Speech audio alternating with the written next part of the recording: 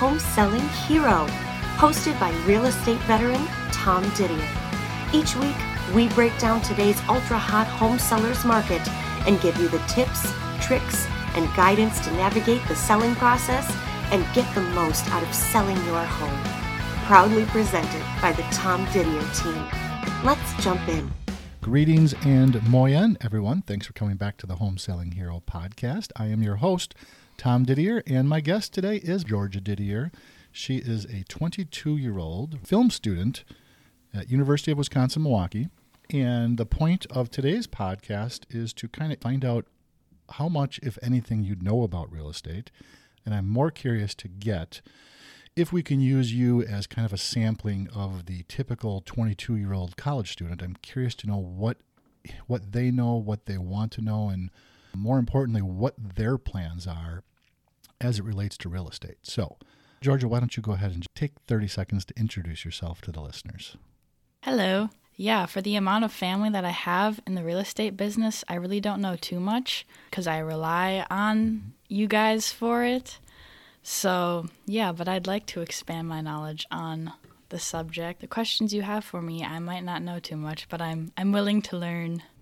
My first question for you, Georgia, is do you have any plans to buy real estate? And if so, when and why?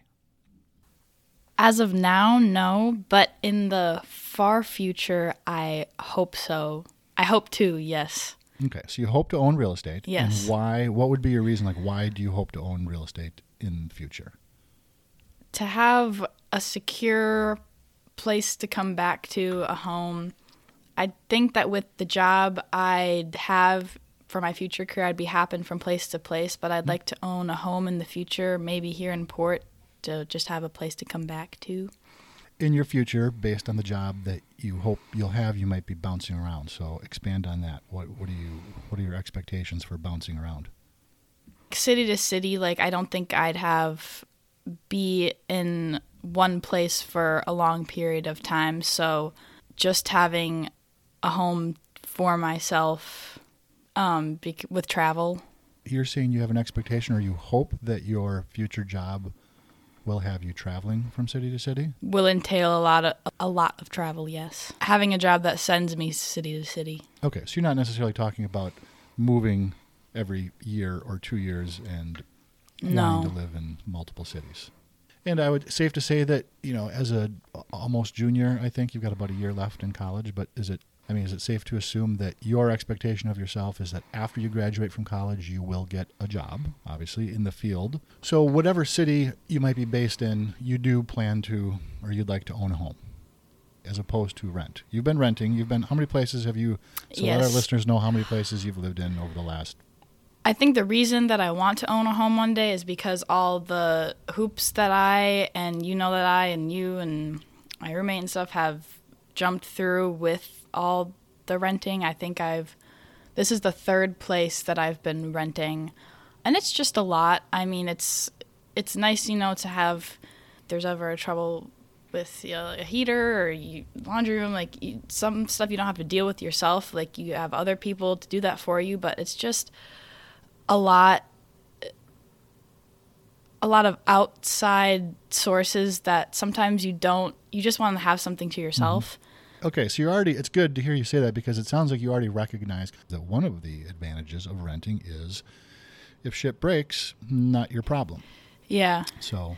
Yeah, it's with the portal that I have with the property that I'm at right now, a bunch of their properties, it's so easy. The last place that I was at, it was a super difficult process. They wouldn't get back to me within 1 to 2 weeks. This new place I'm at, it's awesome. I get an email or notification back within 30 minutes to an hour saying somebody will be there within this many days or even this many hours. So I noticed the difference between management and property owners that I'm at. But yeah, it can be really really nice or really shitty. Yeah, like I said before, the amount of hoops you have to jump through sometimes just to get something fixed. And yeah, sometimes you can get really awesome neighbors. Sometimes you can get really creepy neighbors. You can't really, kind of just a roll of the dice with that one. I don't know if you know this, the realtor's point of view, the reason that realtors believe that home ownership is so important, there's probably 100 reasons, but the two most important ones, in my opinion, after doing this forever, is number one is the financial aspect. So number one is realtors believe that owning a home is the foundation for building financial success. It's a what do we call it? We call it a wealth building asset. So when people retire or they die, many times their biggest financial asset is their house. So like in a real typical American story scenario, people get a house, they get married, they have a family, they have jobs, they retire, and when they're done, their house is paid off. And now hopefully over the course of 30 years, this house is worth, let's say, 2, 3, 4, in some cases 10 times. Actually, in many cases, it's worth 10 times what they paid for it. So it's this really big asset. Some people could have paid, let's just say, $40,000 for their home in the year 1978. That $40,000 home is probably now worth about, I'm just going to say $300,000. That's just kind of a generality. So the thing has really gone up in value. So that's number one, is that realtors believe it is very important to own your own home because it will help you create wealth over time. Number two is the fact that home ownership kind of helps build communities, and it helps people put down roots, and it's also the foundation for creating friendships and families. And if you have these houses and you get to know your neighbors, it really helps people I would say it helps people stay put, as opposed to a very transient society where people are constant, like you move every 12 months. You're kind of the stereotypical college kid, and understandably you're not making money right now, but they believe that when people are constantly moving around, it's very hard to form really close-knit communities. Does that surprise you, or do you think maybe you actually knew that? I mean, I wouldn't say either of them surprised me. I know definitely with the it builds wealth part, I think the one thing that kind of sparked in my mind was the just like credit score. Like one of my best friends is a homeowner, and I know that recently we just compared credit scores, and his was exponentially higher than mine. And he just explained to me that he's like, well, you have to remember I'm a homeowner, and I've had credit cards longer than you, and I never miss a mortgage payment. Yeah, if you have credit cards and mortgages and car payments, and you have never missed a payment on any of those, you will build a very, very, relatively perfect credit score. It's based on your income, your debt, all sorts of things, but yeah, that's super important, and it probably is super important for kids your age to realize that when you're your age and you're screwing around in college, and I don't know if kids your age, I hope they're paying off their credit cards, but that's a long road to recovery. If you spend like the typical 4 years in college kind of screwing off financially and always being behind, that's going to take a long time to repair that. So it's probably very important for you to share with your fellow college kids that it's super important to, keep your bills paid, that sort of thing. I told you to have a few questions for me. I'm curious to know which ones you might have. One of these I hear all the time, especially when you're talking either on the phone or just, I feel like to people who will come up to you maybe in public or just whatever asking about your job. What does it mean when somebody says either the market is really good or really bad right now? I never understand what that means. Yeah, when they ask that just means how's the market? Basically, there's usually either a buyer's market or a seller's market. Right now, it is a complete and total seller's market. That means that if you're a seller of real estate, you're in good shoes. It's a good time to sell. So if you have a house and you're going to sell it, you're going to get a good price, meaning that there's lots of buyers available for your house in this market. Most likely, there's going to be multiple offers for your house. So it's a great position to be in. Like, wow, I listed my ranch, and we had 10 showings this week, and we already have 5 offers. That's a seller's market. The other example I'll give you, I don't know how old you were in 2010. How old were you in 2010? You were born? 9, probably. That was a tough market. That was what's called a buyer's market, which means when a seller put their house in the market, it might take 6 months or 9 months. You might not get many showings. You might not get your asking price.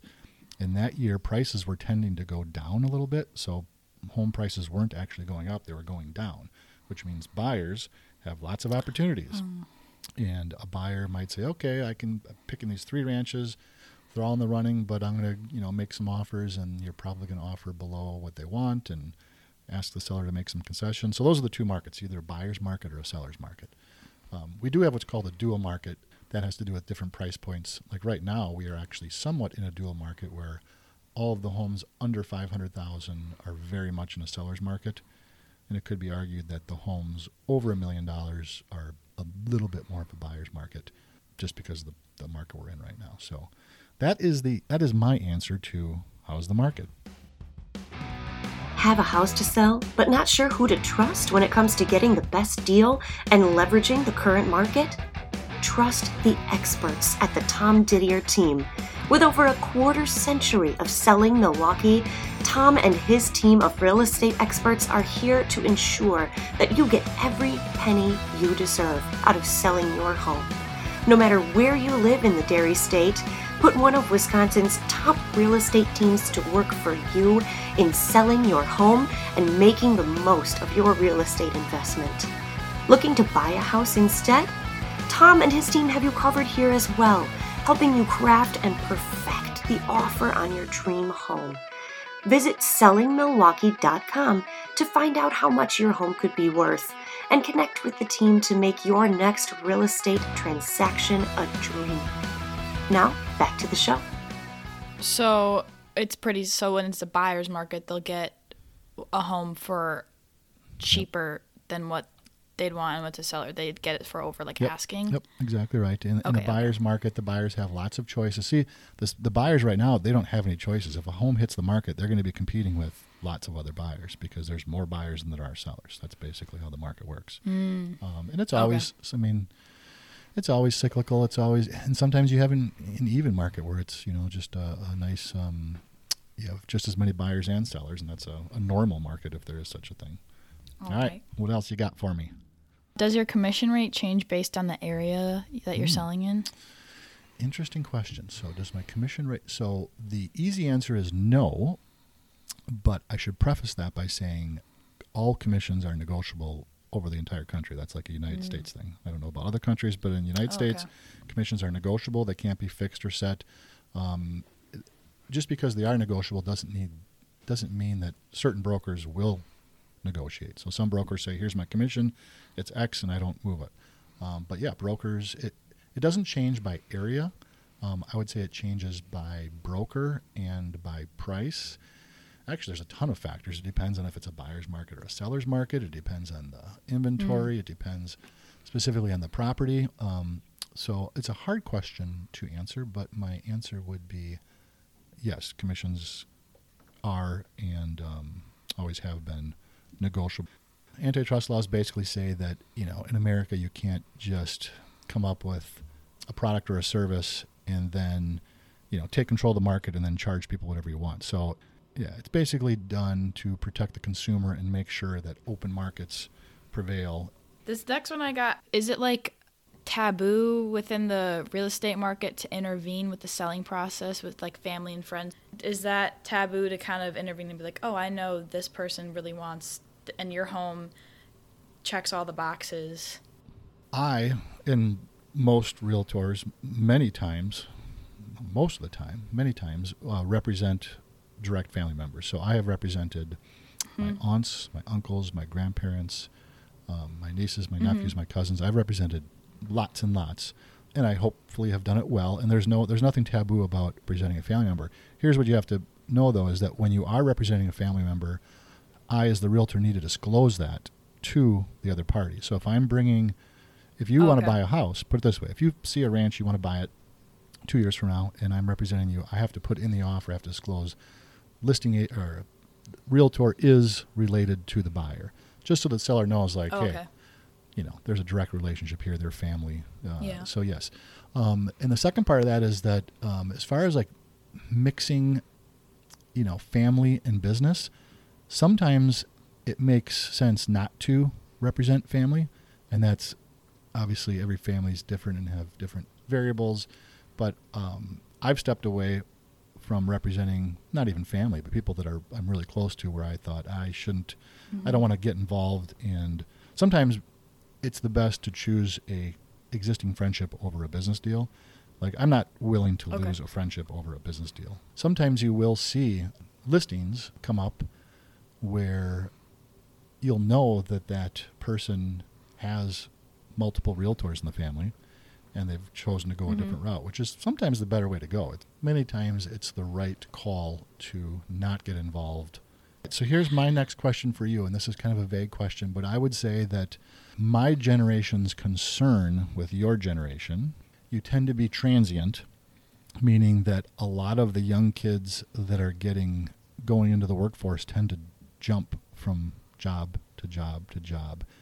In the old days, whatever that means, 30 or 40 years ago, it was typical for a person to come out of college, get a job, put roots down, and stay there and retire there. Now it seems that your generation and the generation before you, the millennials, tend to work somewhere for 3 to 5 years, and then they move on to the next job, and they buy in. I guess it's good I'm not complaining, because as realtors, these are the people that live in a house for 2 or 3 years and then sell it and move somewhere else. So it does keep the market going. Mm-hmm. But my question to you is, do you think that is true of your generation, that you tend to want to move around and experience different jobs in different places?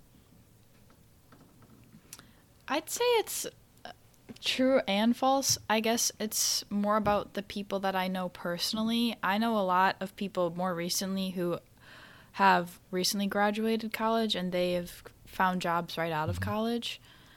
And I know people who decided not to go to college, and they've been working right out of high school, and they work a lot, and they work really, really hard at their jobs. And I know there's been some concern about universities not preparing seniors well enough for the workforce directly after graduation, in terms of finding a career.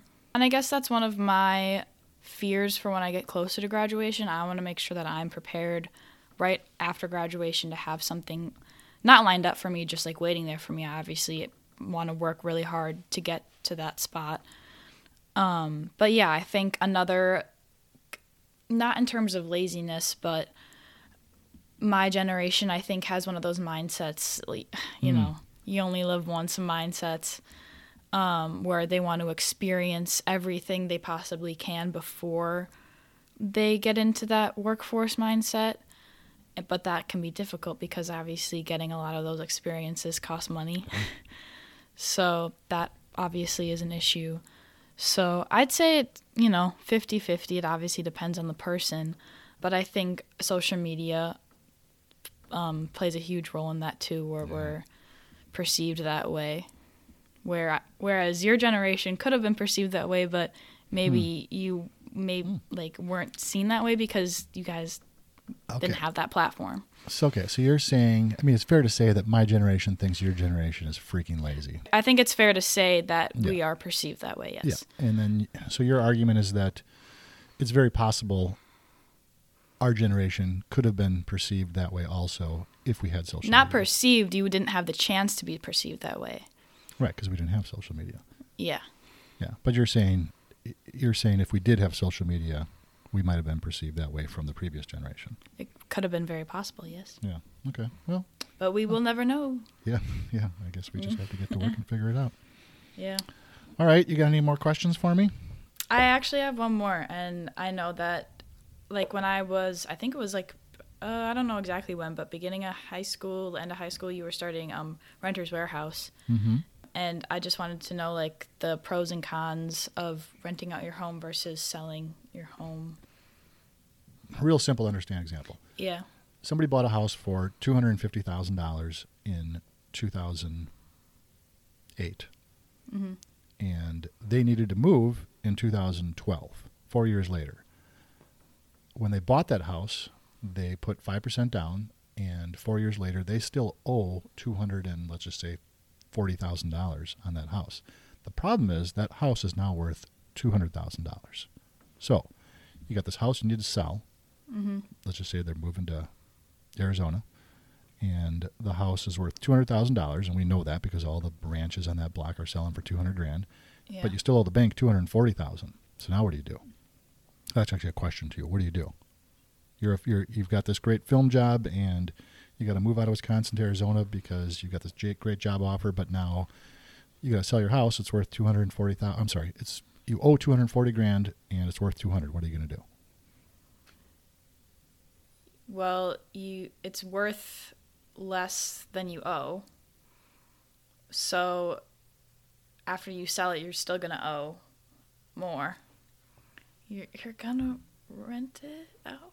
Yeah, so that's the point I was going to make, is that you do have some options. Number one, a lot of people let it go to foreclosure, which was a terrible situation. People just left. They're like, screw this, let the bank take the loss.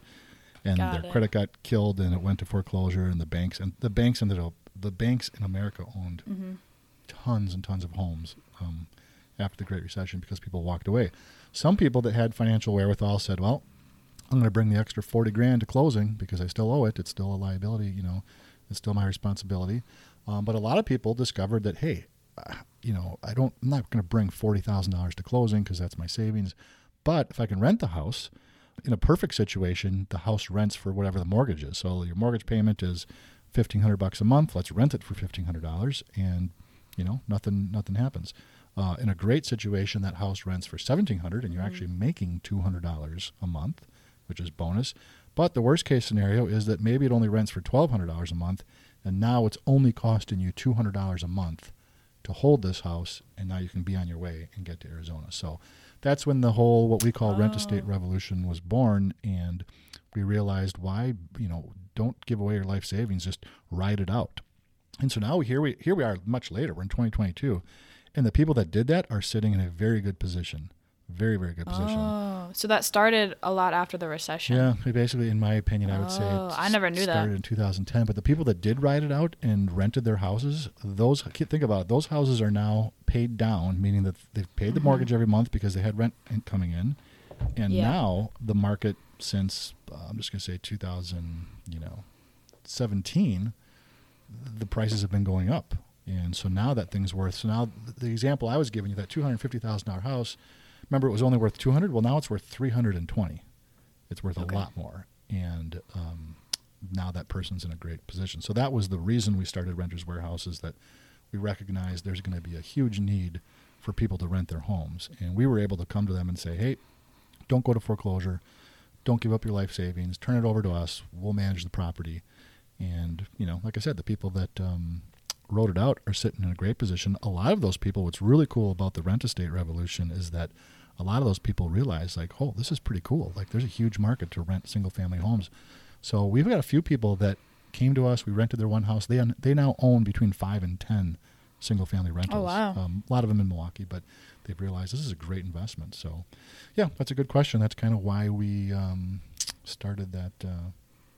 And do those people ever stop once the value in the home goes up? Do they ever stop renting it out and then eventually sell it? So that is the big giant elephant in the room, is that those values have gone up so high that a lot of our clients are selling their houses, and which is great. They're hiring us to sell their houses, but they're cashing out, and they're saying, holy cow, this place is worth $320,000 now, and they're getting out of it, and they're taking their equity and they're reinvesting it elsewhere. So yes, most of those people. But real estate it always has been a long-term, it's a long game. Like the flippers, you know what flippers are, like that's what Owen and I do.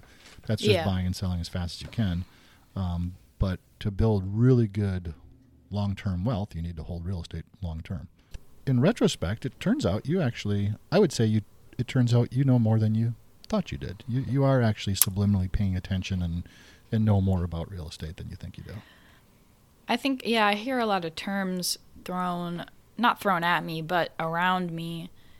Most of the time, I don't think I know what's going on, so I do want to know what's going on. Mm-hmm. Now I know what a buyer's and seller's market is. Yep. Well, that was good, George. I appreciate you coming on. That was fun. This is your first podcast?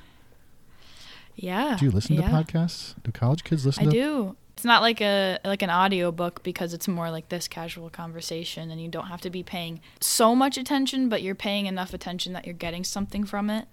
All right, George. Well, thanks for you enjoyed your first podcast. Maybe we'll do it again. Thanks. And with that, we will sign off, everybody. Thanks for listening. Always use a local lender. Thanks for listening to Home Selling Hero.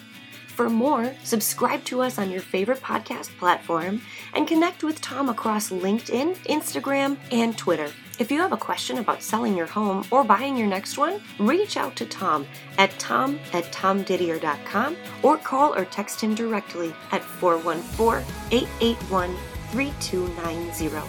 Home Selling Hero is a production of Tom Didier Real Estate in partnership with Westport Studios. This podcast is for informational purposes only, and any information presented during the course of discussion is presented as reliable under the laws of the state of Wisconsin. Be sure to consult a local agent in order for any nuances where you may live.